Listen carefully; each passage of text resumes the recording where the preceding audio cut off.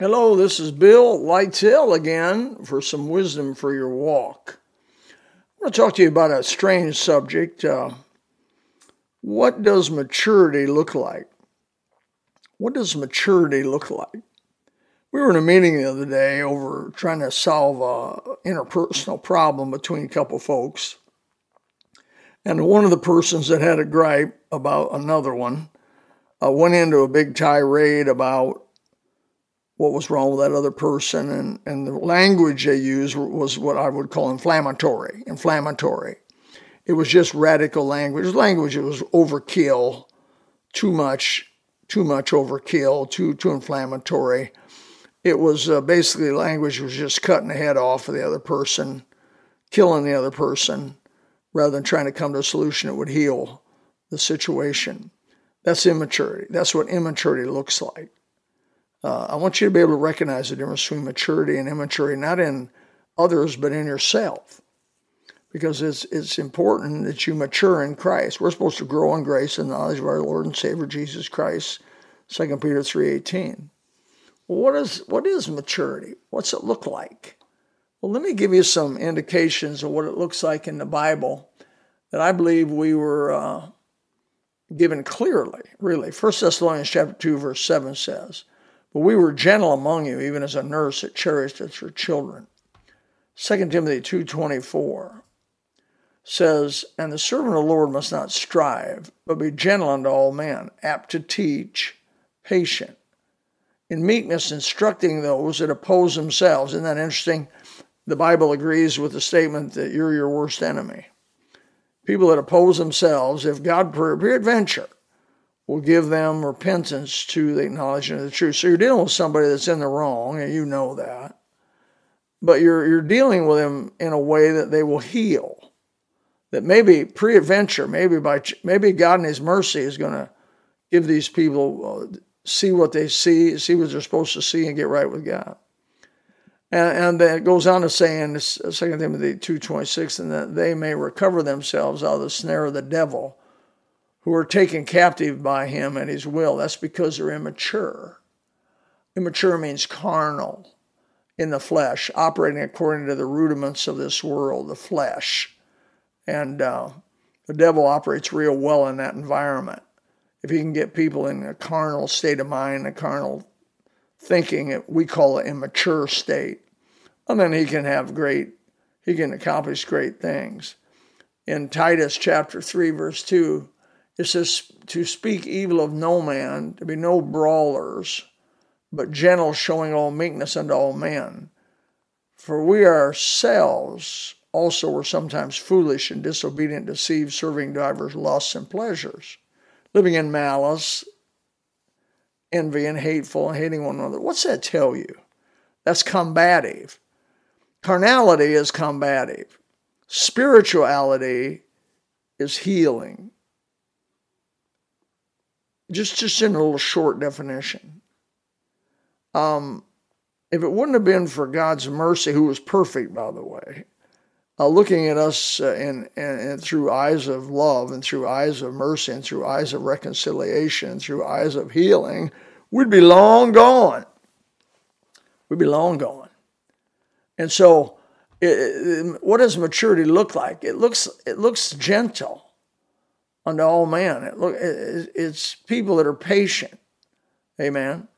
It's people that want to heal people around them rather than cut their head off, condemn them, and never put them on the blacklist and never have anything to do with them. It's pure. It's wisdom, which is maturity is wisdom, which is from above. James chapter 3, verse 17 always intrigued me. But the wisdom that is from above is first pure. Then it's peaceable, and it's gentle.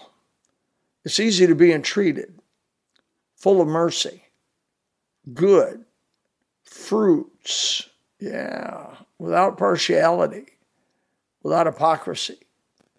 And the fruit of righteousness is sown in peace of them that make peace. Jesus said in the Beatitudes, you ought to know the Beatitudes in Matthew 5-7.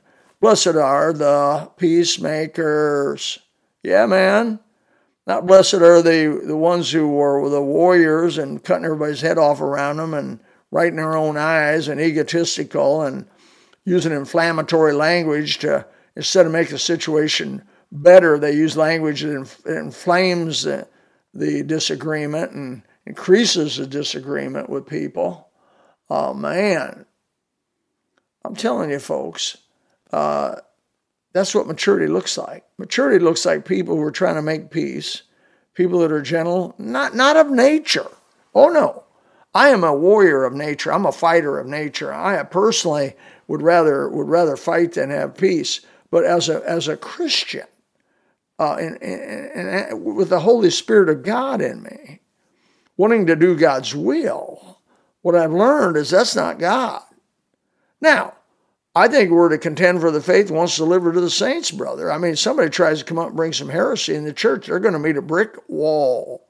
They're going to meet a brick wall. They are going to have the shield of faith put on them and the sword of the Spirit, and they're not going to bring heresy in our church, and they're not going to hurt people. But sometimes those people aren't the demons you think they are. Sometimes they're just opposing themselves. They're their worst enemy. And I had people in our church that fell into sin and wickedness and was disappointed in them, and they were, some of these people were even in leadership, and yet I dealt with them. I never condoned the sin that happened. Never condoned sin. Sin's wrong. Sin put Christ on the cross, but you try to deal with them in such a way that they will repent of that sin, recognize it as wrong. That's what confessing your sins is all about. It's just simply recognizing sin for sin. It's recognizing, look, you don't have to do any more until, if you committed adultery, you got to go to God and say, I committed adultery and it was wrong. God says, if you confess your sin, I'll be faithful to forgive your sin, cleanse you from all unrighteousness, 1 John 1:9. And so God just wants you to admit your sin. Like any good parent, if your kid lies, you don't want him to think that's good. You want him to look at you and say, Daddy, I lied and it's wrong. That's all. You're not seeking to kill the kid over lying. You're seeking to transform the kid and reform the kid and let him realize that lying is wrong.